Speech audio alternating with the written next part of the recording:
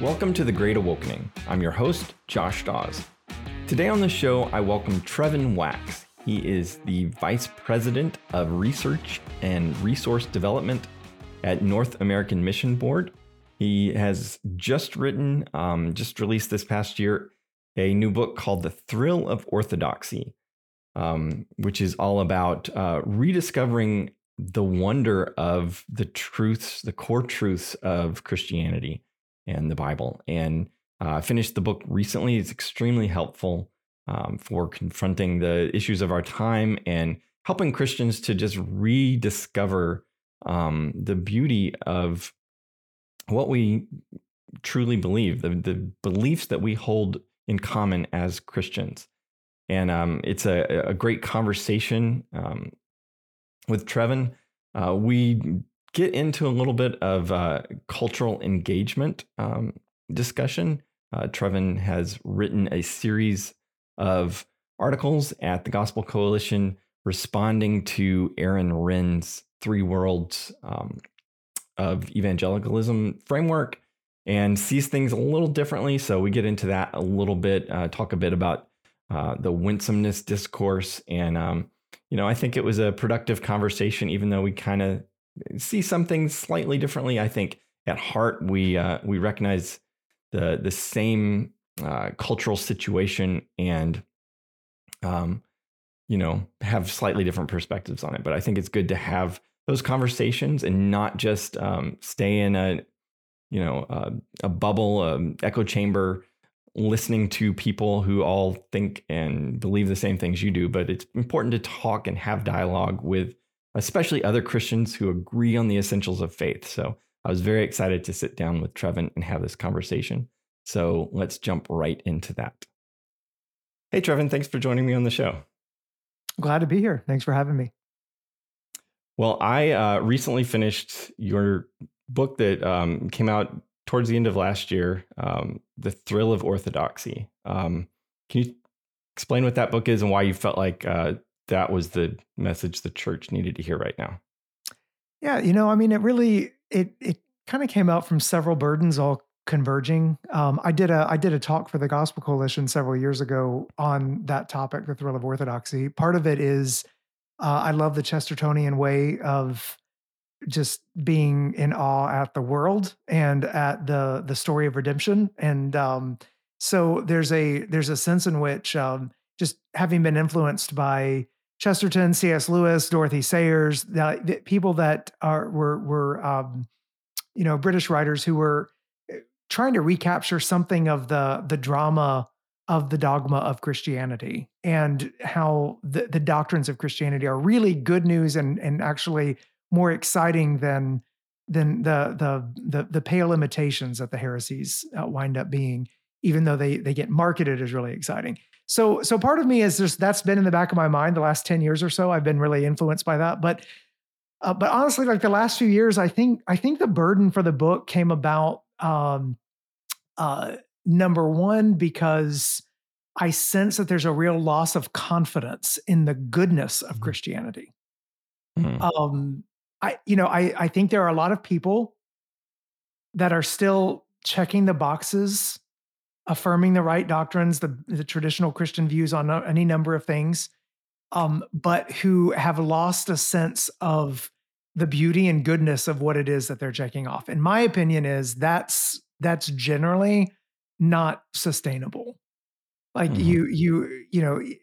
Even if because of biblical authority you want to believe what the Bible says, even no matter how hard it is to hear, at some point you want to delight in the law of the Lord, right? You mm-hmm. want your heart to move in that direction. So I sense a sense of a loss of confidence that what we really have is good news, and almost a bit of an embarrassment at some of mm-hmm. the harder edges of Christianity. So that's a burden. That's a burden for me because I don't think that's sustainable long term. I think we've got to address that side of drifting away from the truth. I think that can happen. So there's that.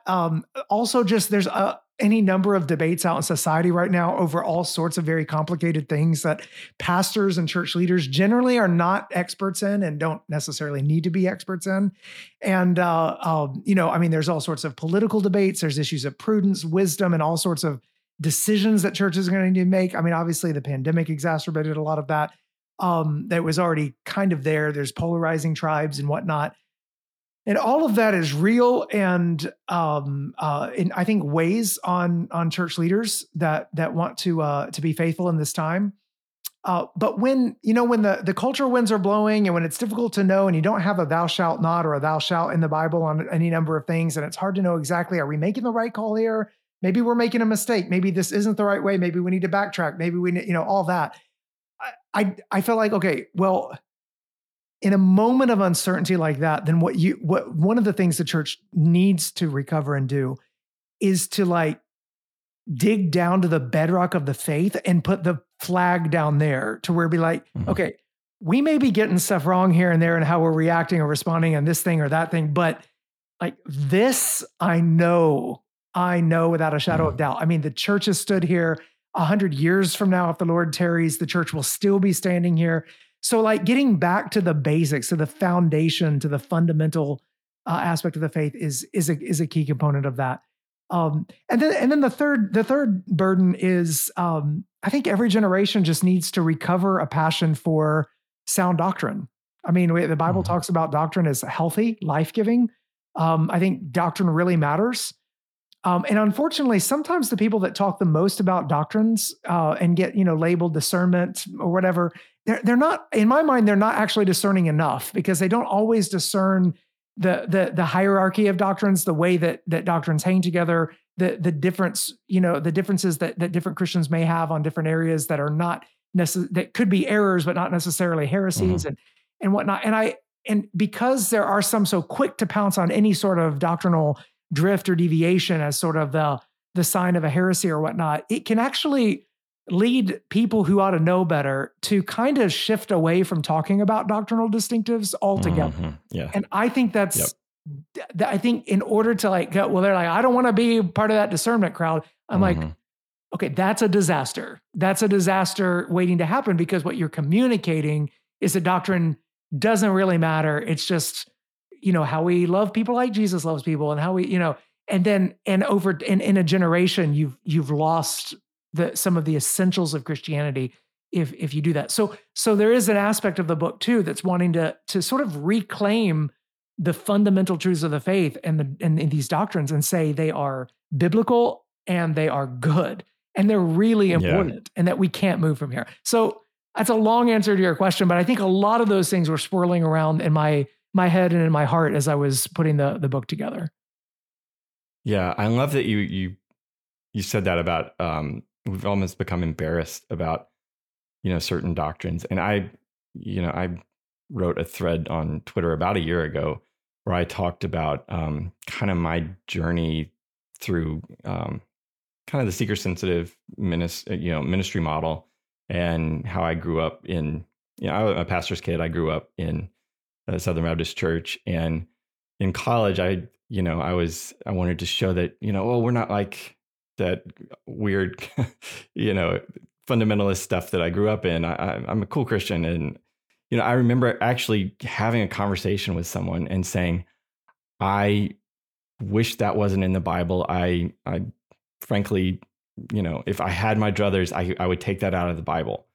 And, over the years coming to a point of like, I was talking about God, the word of God, and I was embarrassed of it. And I think I love that your book is addressing that it's not just true, but it's also good. Like for someone who maybe has kind of grown up in kind of your vanilla evangelical church that preaches, 5 ways to manage your finances. What do you mean by just the word orthodoxy? How is that different than doctrine or, what do you mean by that? Sure. That's a great question. And just to comment real quick on your comment about at one point feeling, in a seeker-sensitive environment, kind of embarrassed by some aspects of Christianity. What's ironic to me about that is I don't actually think that's attractive to seekers. Does that make sense? Yeah. Like I love the evangelistic impulse that that being evangelistically front facing, as we might say, there's a lot of wisdom in that, the desire to persuade and whatnot. But I will say what's one of the things I think we've got to kind of wake up to is that if we are perpetually unsettled with aspects of our faith, with aspects of Christian teaching, to where we're just sort of always wrestling with it and never really liking it, but just sort of kind of gritted teeth trying to adhere to it. I just don't think that that's actually attractive to seekers. Like what we're basically saying, come and join this Christian faith so you can be as unsettled as we are. Like that doesn't even, it doesn't make sense. But for some reason, and I think it may be because of the honesty of some of the difficulty, and there are some, difficult teachings to Jesus. I mean, disciples walked away from Jesus for some of those, but you asked about orthodoxy. I'm speaking in this book, and this was the hard part working with the editor at this book, is like, okay, what do we mean by orthodoxy? Because obviously there's little o orthodoxies that are associated with different traditions within Christianity, right? So there's like Reformed Orthodoxy, or I have like more Methodist Orthodoxy. There's like, obviously, if you're sprinkling babies, you're not adhering to Baptist Orthodoxy and whatnot. I've decided for this book to focus, to really zero in on the ecumenical creeds that go back to like what are the foundational, what's the Trinitarian core of Christianity. C.S. Lewis's Mere Christianity, or what Thomas Oden called classic Christianity, consensual Christianity, meaning the classic consensus. And so I went back to the Apostles' Creed, the Nicene Creed, and the Chalcedonian Statement, the Athanasian Creed, because those are the ones that all wings of the church agree on. Now, I mean, at the same time, I've got some Catholic friends who are, have read Thrill of Orthodoxy, and I'm sure are rolling their eyes at some level at the evangelical emphases coming out in the book. But that I don't really apologize for those. I think that there are certain evangelical essentials that are vital to the health of the church worldwide. And that I want to actually see, growing and bearing fruit in all wings of the church. So when I'm talking about orthodoxy, though, I'm talking about these fundamental core Trinitarian truths that are at the very foundation of what it means to be a Christian, without which there is no salvation. Like departing from this is departing from the faith once for all delivered to the saints. And that's so that having that definition of orthodoxy then allows me to very quickly be able to define heresy as the departure, and then also to be able to speak about errors that couldn't creep up that are kind of in between heresy and orthodoxy, that some bigger than others, but ones obviously that we would seek to avoid, but help to make some of those distinctions so that we understand the differences between different doctrines. Yeah. It reminds me of Dr. Mohler's, what did he call it? Oh, theological triage. Theological triage. Yeah. Just that ranking of error. Ryan Putman has a great book on this too. I can't remember the name of it. I wrote a review of it. He and Gavin Ortlund both did I think they did like Hills to Die On at Gavin Ortlund, but I think Ryan Putman was even a bigger volume on how evangelicals are thinking through, I think it's called When Doctrine Divides or something to that effect. But what are those divisions? How do we, rank those divisions and whatnot? Kind of going back to Mohler's example there. Yeah. I went back and read that again within the last year, Dr. Mohler's article. And one thing that struck me that I think gets lost in a lot of the conversation is there's not just a seriousness of the error, but there's also a urgency to the error. Like it may be a smaller error than something else, but because of the culture we're living in, the times and the crises we're facing, this error may be a little bit more urgent to address, even though it's not as toxic to the church as maybe something else. I think Joe Rigney has talked a lot about that too in some conversations I've had with him. But how do we kind of determine where those lines are? What do we go to the mattresses for? Within our churches when we see things coming in? Yeah, well, I mean, I think there's a different. I think that's a great question, and it requires a lot of wisdom. Um, the one of the things that I'm constantly saying, both in my podcast on reconstructing faith, and in hopefully it comes out in the book as well, is that we this is why we need church history and the global church, because without those two anchors, we lose perspective pretty quickly.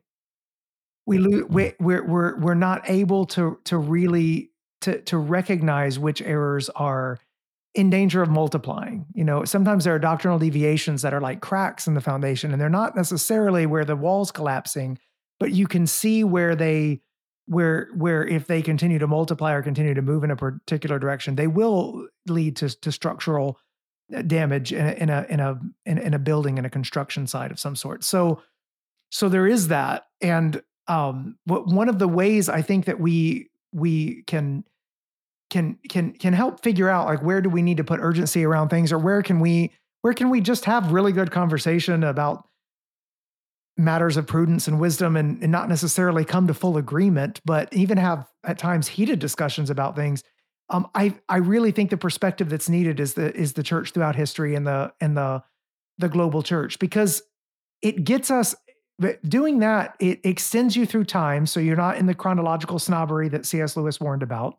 You can actually visit a different time and see things differently, and maybe wonder, okay, I wonder why it was seen that way back then, and what they might have gotten right about that, and where we might think they were wrong about that, and why would they think we're wrong about something that we now take for granted that they didn't see at all? You know, like where is the kernel of whatever it was that they were seeking to, how they were seeking to be faithful, and not with a, you know, I'm always concerned about people looking back to the past simply to judge our forebears by our new standards. Like, that's not what I'm talking about. I'm talking about looking back to the past, recognizing warts and all what are there, but recognizing that they can expose some of the warts we may not be able to see ourselves. So there's that aspect of the church throughout history. And then the church around the world helps us stay out of the vortex of American political polarization. It helps us recognize that, I mean, Christians are just in different places around the world, are all over the place on any number of prudential questions related to, I mean, you know, there's conversations now about, you know, governments and you know, the nationalism conversations, and how influential should Christianity be in the public square and whatnot. I mean, you're going to get really different answers to that when you talk to, you know, faithful believers in Australia who are hunkering down under secularism versus, you know, I mean, I just think of like some places in Nigeria and whatnot, or in a couple places in Africa where, like, it's basically a Christian nation so all that to say is the variety of the worldwide church helps you put a lot of those things in perspective, to where you'll just be a lot slower to write off or anathematize, you know, brothers and sisters in the congregation that may, for whatever reason, come to, you know, have some honest disagreements about the way forward, about how to, you know, interact and whatnot. And you're also able a little bit to separate politics at some level. You can't do this completely, but politics from theology, to where, you know, because someone may have a particular stance, you know, like tons of my Romanian brothers and sisters are, you know, it like shocked me when I discovered they were, you know, they couldn't fathom how I would be for capital punishment. This is back in the, you know, when I first was a student there, because I mean, they had a dictator for 40 something years. And, you know, right after the dictator and his wife were shot dead on Christmas Day after the revolution, like the first law that was passed was like outlawing capital punishment, because it had been so abused for so many years, you know. But I remember thinking, oh, I guess that's not like an essential of the faith, you know, like they see this differently than I, you know, did back then or whatnot. So you just, you wind up having you wind up being able to have perspective on debatable things because of your interaction with people in other parts of the world who just often see things differently than we do, and can bring a little bit of perspective to some of the debates that roil us over here. Yeah. One of the things you talked about in the book that I thought was really helpful was kind of the I don't know, the conflict between certainty and humility. Can you kind of unpack what you were getting at there? Yeah, there's a trend in evangelical circles, I think, today, and not just even, I think it's a trend culture wide, but in evangelical circles, I see it as well. To relegate the faith to the realm of personal values. That's a society-wide trend that it's really difficult for us to resist completely because it's so pervasive in our culture. That like it's a private spiritual thing. It's like your thing, right? And because of that, we tend to think of certainty as if like if you're really certain about something, well then you're arrogant if you're certain about something doctrinally, because that's a private personal matter. Who's to you? I mean, it's your truth versus my truth, kind of. That's where people put religion and spirituality. And there is an enlightenment influence, sort of comprehensive certainty, like, that we can kind of plumb the mysteries of God and understand the depths and have all of our I's dotted and T's crossed and really have almost a God's eye view of things. There is an enlightenment modernist arrogance to thinking about some aspects of religion. And I don't want to deny that. But I don't think the answer to that sort of modernist arrogance is a postmodern arrogance that masquerades as humility. And what I mean by that is when you've got people saying, well, you think what you think and I think what I think, but we can never really know for sure. And so we really just can't there really can't be a right answer on this because we both disagree. That's actually dogmatism masquerading as humility. It's the Council of Sirmium, is the example I use that Michael Ovey points out, where in the Arian debates, they were basically saying, you know what? Arius's people have their texts, and Athanasius's people, like it wasn't Athanasius. It was the Orthodox people have their texts, and the Arians have their texts.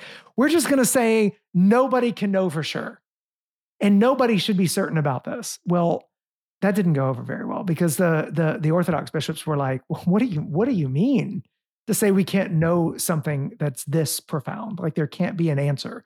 And so, but there is something about that, G.K. Chesterton said it's a dislocated humility that, we've moved humility away from of certainties when it comes to certain aspects, and we've moved it to where we don't even know what our aims are anymore. We don't even know what our ambitions are because we're too humble to even know what the good is that we want to pursue because we're just so uncertain about everything. So yeah. So it frustrates me occasionally. I see even like writers I really love, like sometimes kind of just acting as if, well, if you're certain about a doctrine, that's a sign that you're not holding that humbly. And I'm like, oh, I don't think that that's the way the Bible talks about certainty or humility. Yeah. I think we've got to get out of our cultural milieu a little bit to see why that's not the right path. Right. One of the things I love about studying church history is seeing how different doctrines are really brought into focus in response to certain heresies that the church is facing. And, I just recently led a class at our church on great saints in church history, and we talked about Augustine and the different controversies he had to speak to, and just the better understanding we got of doctrine through that. Where do you see the church kind of lacking today in the kind of heresies or things that we're confronting that we need to really dig in and kind of better understand our doctrine? Well, it's definitely anthropology, I think. What does it mean to be human? What does it mean to be male and female? Like I don't want to say the church has been caught flat-footed here, but there's eras of of church history where different areas of doctrine wind up getting attacked or exposed, and then the church actually comes to a clearer understanding of what's already there in orthodoxy through the heresies. So I don't want to make it sound like, well, heresies are a gift to the church because they help us clarify. I mean, heresies ravage the church. False teaching ravages the church. It's destructive. It's damaging. It leaves destruction in its wake. So I don't hear me speaking about heresy in ways that would diminish the impact.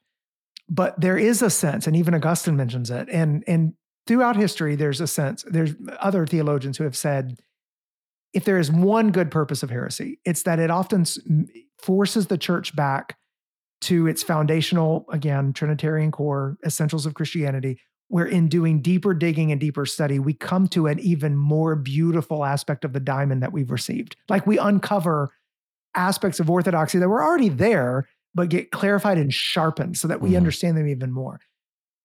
For us, it's anthropology, no question. The debates over sexual morality, over same-sex marriage, over the meaning of marriage, the meaning of our embodiedness, what it means, like what do our bodies mean, signify? What does it mean for us to be body and soul? What do our sex differences actually communicate? And what is the meaning of those? This is the area that is under assault in the culture. You can trace it back. I mean, Truman goes back through Romanticism, but I mean, you can throw Darwin in there, Nietzsche. I mean, you can find all the philosophical currents as to why we're here where we're here. But the great anthropological heresies are the ones that we're going to have to figure out how to name and deal with, and then sharpen our understanding on this. So, I get pushback from people because you see this in the book. I believe that capitulation on marriage and sexuality is a moving away from moral orthodoxy. And the idea that you would include morality and orthodoxy when it's not sort of spelled out in the creeds or whatever, to me is like, that's a non-starter of an argument, because that's not, the creeds have never been used as the catch-all for every particular issue the church might face. You've got implied in the creeds all sorts of things. And what I would say is that, it's not that same-sex marriage itself is the heresy. The anthropological heresy is underneath the surface. Same-sex marriage or same-sex relationships or whatnot that's the presenting issue. That's the issue that is at the top of the iceberg that we're dealing with. But underneath that is the anthropological issue that's also connected to the authority of Scripture and whatnot. I mean, there's multiple ways that you could say that this is the presenting issue. This is the symptom. What's the disease?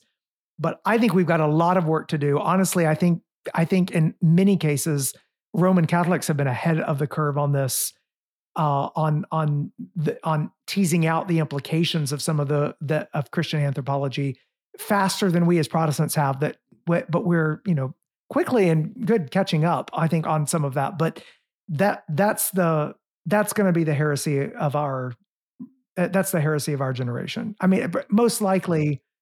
Yeah. I don't know how long the Lord will give me life, but I don't foresee in the next 50 years there being a bigger heresy than that one. Other than the fact that if you once compromise and capitulation to that anthropological heresy, the rest of the structure crumbles. I mean, you lose Jesus at the end of the day, because our anthropology can't be understood apart from Christology, right? So the rest of the framework falls, which is what you see happening in some denominations and whatnot. It's all there together once the particular heresy takes root. Yeah, I think caught flat-footed is a great way to say it, because I mean, so much of what we're seeing just wasn't even. It was just taken for granted that a man was a man. That just the fact that we're dealing with people that think they can change genders, that's uncharted territory. And so, yeah, I totally agree on that. How do we?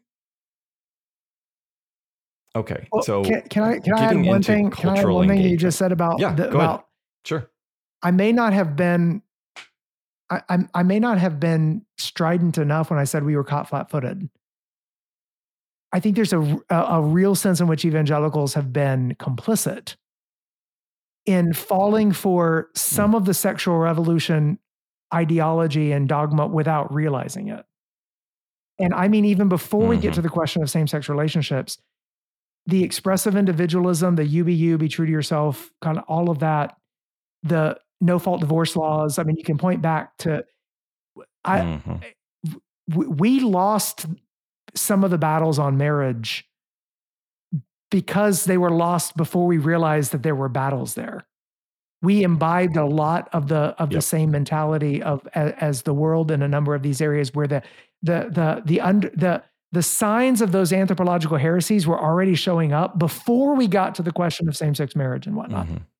So I wouldn't want to say we were caught flat-footed and sort of the culturally pristine ones are now trying to like maintain our faithfulness. I think we've had to look back and actually have an accounting at some level to say we didn't realize the stakes early enough in some of the areas that got us to this point. And, I mean, again, not condemning evangelicals in previous generations, but just saying we have been part of the problem. Not only our salt has not always been as tasty as it should be when it comes to marriage and the family. So just wanted to add that because I think that's important context for us moving forward. If we're gonna be faithful in the future.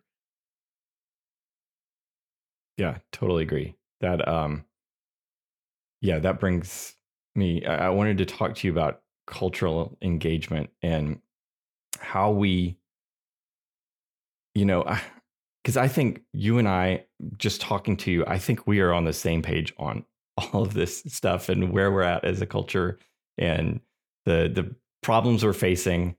And yet, I think we see things a little bit different. And I wanted to see if we could kind of talk through that and kind of, I don't know, model how to maybe disagree and have a conversation about these, how we do cultural engagement. I'm a big fan of Aaron Renn's 3 Worlds of Evangelicalism model. We've had him as a guest on the show. And, I think it makes a lot of sense that we've transitioned from a positive world, early, post-war to a neutral world in the 90s and somewhere around 2014. The world has grown actively hostile to Christians and Christianity and Christian belief. You've pushed back a little bit on that. Can you explain kind of your point of view? You wrote I think was a 9-part series for the Gospel Coalition, kind of responding to that and a lot of the critiques of winsomeness. Where are we? Would you disagree with Aaron? I've heard Aaron talk about this quite a bit. Of course, I've read the essay that he did a couple of times on this. It's not that I necessarily think Aaron's completely off base in that analysis. I don't. I think there's something to be said for that. And what's fascinating to me is that a guy in Australia, Stephen McAlpine, and Tim Keller both before Aaron's article pointed to 2014 as something of a cultural shift that they felt when it came to this. So there's something to be said for that. I don't think that framework of thinking through things would have caught on of the imagination of so many evangelicals if there weren't something to it. So if I'm doing anything, I want to complicate it a little bit because I don't think it's as simple as that. And the reason why I would complicate it is because I think we've got to be really, I think the posture that we have, the way that we see ourselves really does affect some of the way we think about fulfilling the Great Commission and the ways we try to go about doing that. And so like our self-image of ourself within our culture has effects on how we engage. So when it comes to Aaron's taxonomy there and I'm not so sure about the 1994 dates and in going back, I'm not sure that he really says that's a hill to die on either. But there is a sense in which when it comes to the question of Christian morality in general, when it comes to sexuality, I mean, was everybody in our society like abiding by those morals? No, but the norms were there and they were seen as respectable. And they were actually seen as, in many cases, good, even if people didn't always live up to them. I mean, you can look back to some of the history. I mean, the 40s and 50s even were, I mean, there was a lot of promiscuity. I mean, we have sort of this image of, what classic TV shows, and I'm a big classic TV fan, but I mean, you've got, yes, you can watch the Donna Reed show, but you also have got to like read On the Road next to that as well to recognize that this is all happening same time, right? Yeah. So like there's not like one snapshot of where the culture was at the time. Where Aaron's taxonomy makes sense is when we're talking about the moral norms of our society being influenced by centuries of Christian thought. I mean, I think he's pretty much right there on sexuality. Like whether the dates are exactly right, we moved from where that was seen as a positive, that we were all trying to kind of, even people that didn't live up to it were seen as that's something to strive for, to where it was more neutral. Yeah, I guess everybody live and let live. You can kind of do, everyone kind of do their own thing. If Christians want to live this way, it's great. If people want to live this way, it's fine. To where then when it came to the issues of when sexuality became merged with identity in a very pronounced way, then is when expressive individualism and merged, overlaid on sexuality. That's when you see now the idea that, well, it's not Christian morality being backwards, it's actually being harmful, repressive. And so Christian, those views don't even deserve a place in the public square. Like my article today on the Gospel Coalition is about Ivan Provorov and why there's this pressure. So many feel this pressure to punish dissenting voices on LGBT matters when, I mean, the culture has shifted dramatically in 10 years on this issue. So when all that to say, I've basically said, I think there's something to Aaron's taxonomy there. I think it's more complicated though, in a couple of different ways that I point out. One is it also, you got to change the frame to see what the issue is, because there's going to be negative world kind of consequences depending on where you are, depending on the issue. So if we're talking about morality and sexuality, yeah, I think Ren's got a strong point there. If we're talking about a white pastor in Birmingham in the 1960s who wants to allow a black family into membership, and is either losing his job or is being chased out of town, threatened by the Klan or the neighborhood councils or whatnot. I mean, like that's not a positive world for that pastor to be faithful in that situation. And what's complicated is that, like, so you just change, like, that's just one different issue where I'd say today that is not the challenges around race are now the essentialist views of race, which that's a different challenge that are connected to different kinds of ideologies that need to be resisted in a different way. But my point there is you change the frame and the negative world, positive world thing doesn't work as much. It's one of the reasons why, in different parts of the country, there are going to be some people that are like, I mean, the reality is Tim Keller planted Redeemer in negative world New York. It was already, I mean, the views of sexuality there were what had not pervaded the rest of society yet. And yet still he did it in an evangelistically front-facing way. So, which I know James Wood kind of critiques the evangelistically front-facing way of doing things, but I kind of look like, well, we've got to be thinking evangelistically and persuasively as Great Commission advocates, no matter what situation we find ourselves in. I mean, yes, we want to win certain political battles, but we also want to persuade our neighbors to follow Christ and to, like I don't want us to, like, I think there's a danger in losing that sort of Great Commission impact in some of the conversations. And if you think negative world, if you go into the negative world posture and think solely within that one frame, well, then your response is something like Dreyer's Benedict option, most likely, which has merit to it. We need to make sure that we have like robust communities of faith that can withstand the onslaught of secularism and sexual revolution ideology and whatnot. But it can lead to sort of a hunker down mentality, just maintain what we've got, where the mission the mission shows us on offense, not defense in that way. So yeah, I don't, again, I'm not totally opposed to Aaron Wren's taxonomy there. If anything, I just want to complicate it a bit because I think we got to be careful that we don't let one framing of things drive all of our engagement. I think that's going to lead us into unhealthy places in the future. Okay. Yeah. Okay. I'm tracking with a lot of that. I definitely agree that if we have this, I don't want that framework to give us, put us into a defensive posture that, world's out to get us. We got to, get us into that hunker down or lash out mentality. I think where I would, and I hear what you're saying about shifting the context to race and things have gotten better. I would probably argue that they've just gotten different. I think the civil rights movement and Martin Luther King's "I Have a Dream" vision that caught on was so rooted in could only come bear fruit in a culture that was more positive towards those Christian values, and that's why that caught on. And I think even within that race,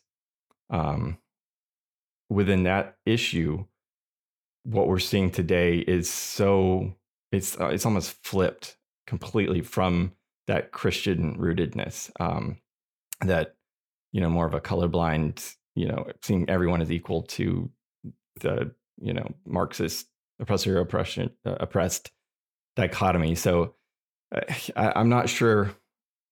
I think I could argue that whatever context you look at, it's measurably less Christian than it was.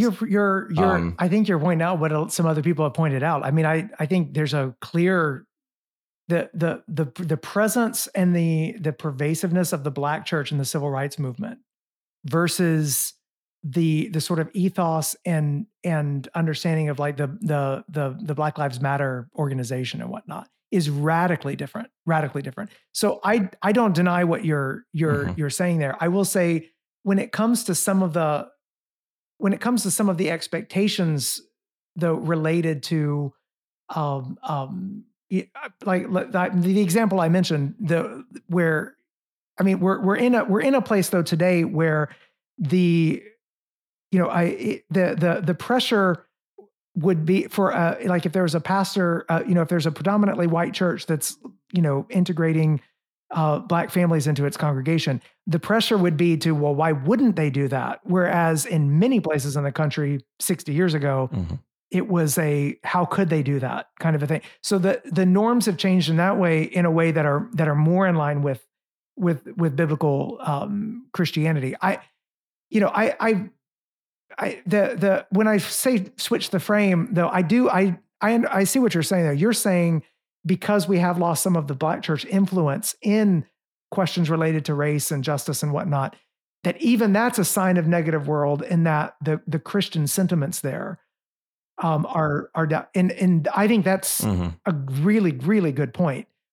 What I was saying is though, there's a sense in which, depending on the issue, Christians are always going to have some kind of negative world connotations for faithfulness. It's what, recently I was talking with Ajith Fernando about this in Sri Lanka, saying like, this is part of the Christian way, is that all faithful Christians are going to suffer for their faith, at least at some level. So the negative world, it's not that the negative world framework is wrong. It's just, I'm trying to complicate it a bit so that the lens is a little wider, so that we don't wind up losing that Great Commission impulse of persuading people to follow Jesus, rather than reducing people to combatants in a culture war.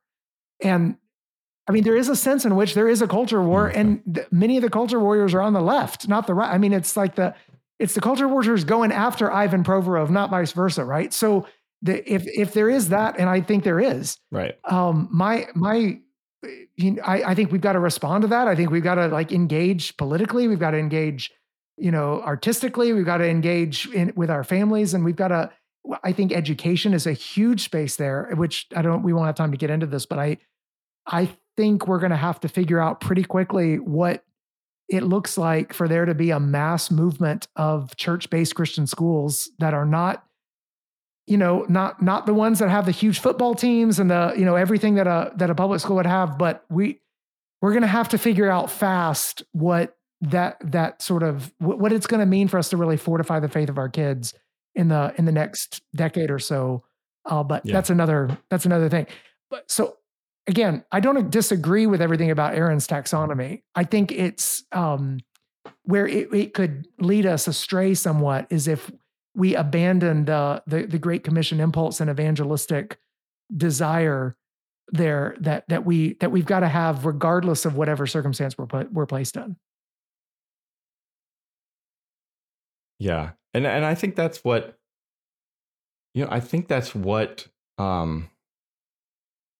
James Wood's critiques of winsomeness and the third way stuff is trying to get at.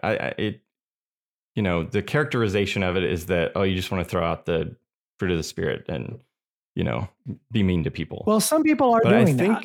I don't. James is not doing that, but there are plenty of people James online, is not. And so I think it's a misrepresentation of James to think that that's what he's saying, because I do not think that's what he's saying. If you're reading him carefully, James is actually, in my mind, he's trying to apply some of Tim Keller's insights to a new world that we're finding ourselves in. So he's not. I think it's wrong to see sort of James as sort of the anti-Tim Keller, as the way that it's happened and been portrayed online.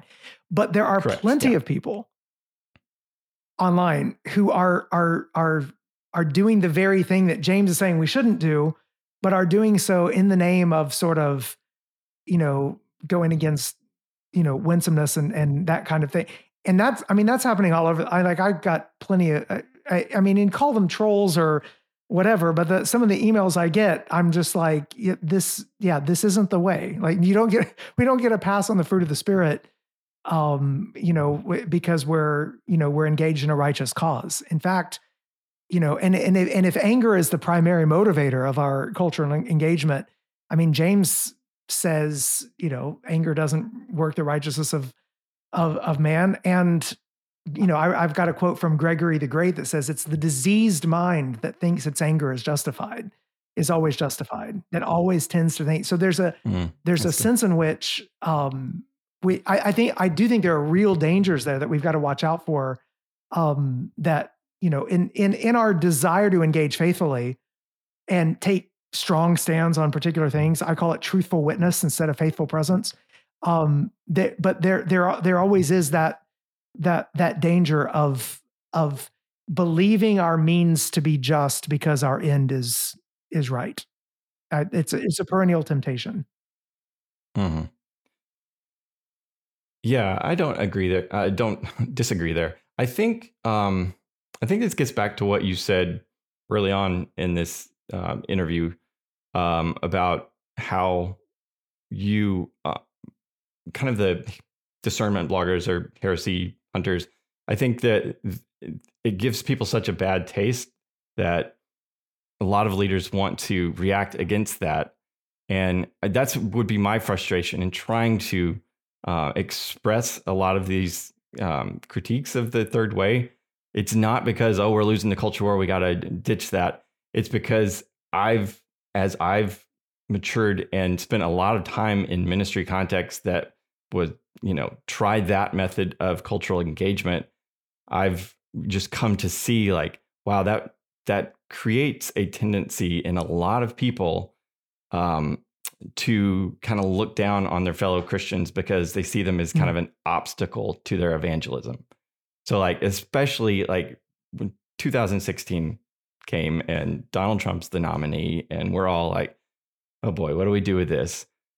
It was such a temptation. And I did this. I was hard never Trump. Like these Trump supporting Christians are ruining my witness. They need to go away. Let me throw them under the bus. And it hurts my heart to see there's almost a hubris to it that I know what will convince these, what will persuade people, and you're not it, and you're causing my evangelistic efforts to fail. And I think we've got to rely on the Holy Spirit there and speak with clarity and not try and tailor our message in a way that we think will, cause people to respond in a favorable way. One thing, you hear a lot is I'm too conservative for the left and too, liberal for the right. There's an idea that I think a lot of kind of urban Christians in that context, there's this idea that, most non-believers are on the left. And if we're going to appeal to them, we have to move in that direction to kind of soften those edges politically in order to be successful with our evangelism. And there is something really interesting happening on the right as people become red-pilled or whatever and start to question a lot of their long-held assumptions. They're looking at other things that they grew up believing, that all roads lead to heaven or that Christianity is bigoted.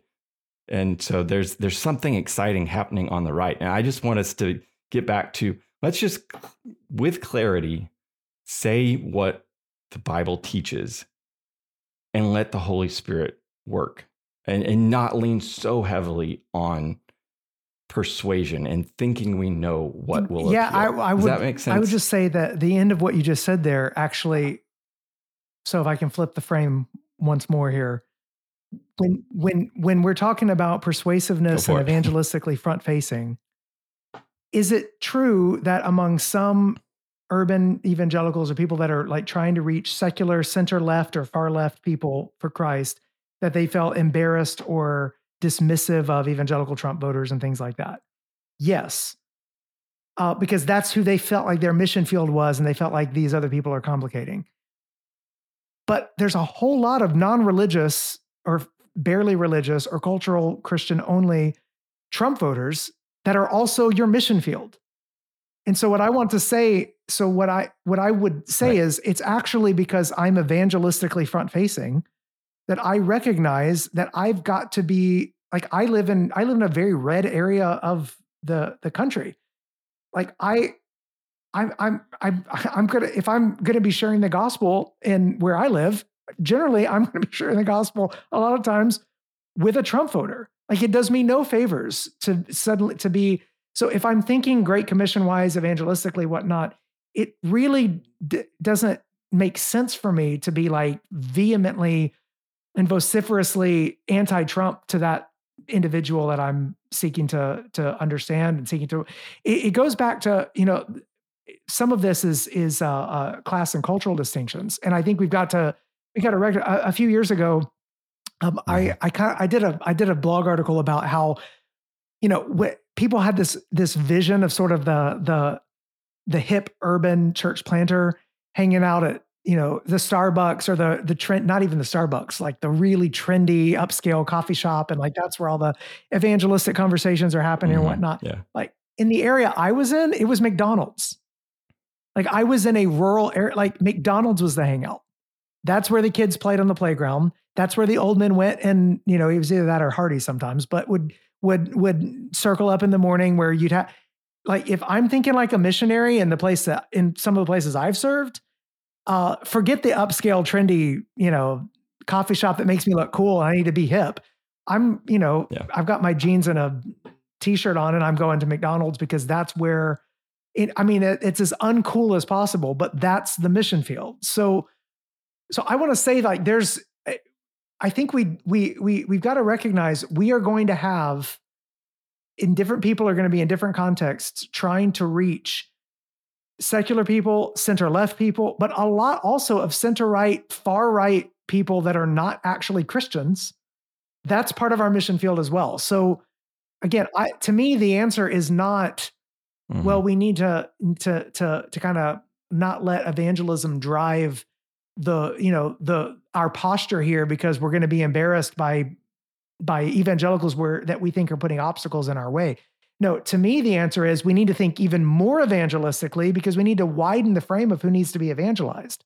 And there are a lot of red voters, red state people that need evangelism just as much as anyone else. So like, I guess if I'm flipping the frame there, it's to say Great Commission and evangelism is not the problematic posture. It's that some people only assume that the people that are going to need to be evangelized are those on the left.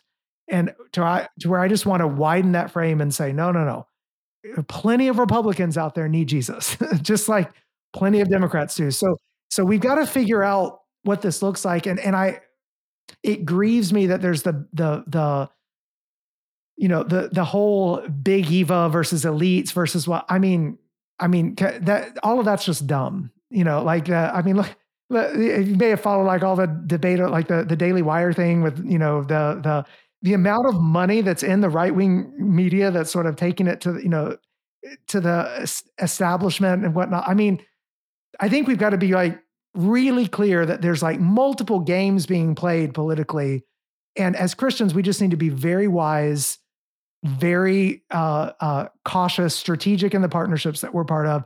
Recognize, because it's very easy, and this happens regularly, for really good Bible-believing, faithful Christians to get played. And it happens on both the right and the left. And it's embarrassing when it happens on either side, in my opinion. So we've got to be really cautious. And when sometimes when we become we become pawns in someone else's master game, we've got to extricate ourselves from that and remember we've got a program, we've got a mission. Jesus has given us a task, and we've got to just make sure we don't get snookered, because it's very easy to fall into traps. Yeah. Well, and that's where I'm really thankful for your book, which I think is a great call for the church to get back to what do we believe, and to speak that with clarity, with an evangelistic heart to whatever context we find ourselves in. Before I let you go, I like to end the show with there's so many black pills in the world that we could be despairing over. What is giving you hope right now? I'm always going back to local churches that I get to see doing amazing work, seeing people come to faith and serving their communities well. That there's just a lot of what we might describe plodding pastors and churches that are showing up day in and day out in small ways that don't make headlines, are demonstrating Christian faithfulness all over the country and really around the world. And so, I mean, whenever I think about, there's a lot to be distressed about. I just finished the season of a podcast that's all about reconstructing faith, after the church has really had quite a bit of, credibility challenges based on all sorts of things, from sex abuse to, all down to, abuse of authority, whether it's been race or whatever it's been. But the thing that gives me hope is that the church is still, even with all the problems, it's Jesus's bride, and she's lovely.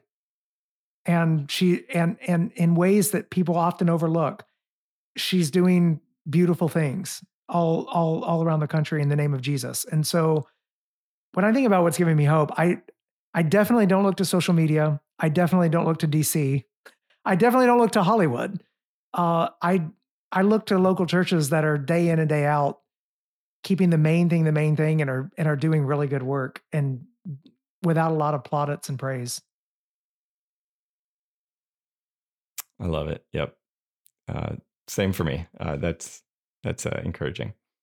Well, thank you so much, Trevin. This has been a blast talking to you. And good to talk to you, Josh. Thanks for having me. Have a great day. That's our show for today. Big thanks to Trevin Wax for joining me for this conversation. If you'd like to purchase his book, there are links in the show notes. Again, I found it really helpful. That's The Thrill of Orthodoxy. You can also follow Trevin over at Twitter at Trevin Wax. And be sure to follow him. If you enjoyed this conversation, It's definitely, I want to start taking the show, broadening the guests a little bit, and having a little bit of more difficult conversations. I want to hear some different perspectives. I want to have the opportunity to push back and have my own views sharpened a little bit. So if there's any guest that you think would be a great person to have on and talk to, please send me recommendations. My DMs are open on Twitter if you want to send me a message there. Please share this conversation with your friends. If you are listening on Apple Podcasts, go ahead and leave a rating and review. That's really helpful. If you're listening or watching on YouTube, hit like and subscribe so you don't miss future content. If you are someone who listens to the podcast, I'm trying to grow the numbers over on YouTube. So if you don't mind, if you think about it, head on over to YouTube, search Josh Dawes, and hit subscribe to the channel there. Thank you so much. I love making this show for you guys, and we'll see you soon.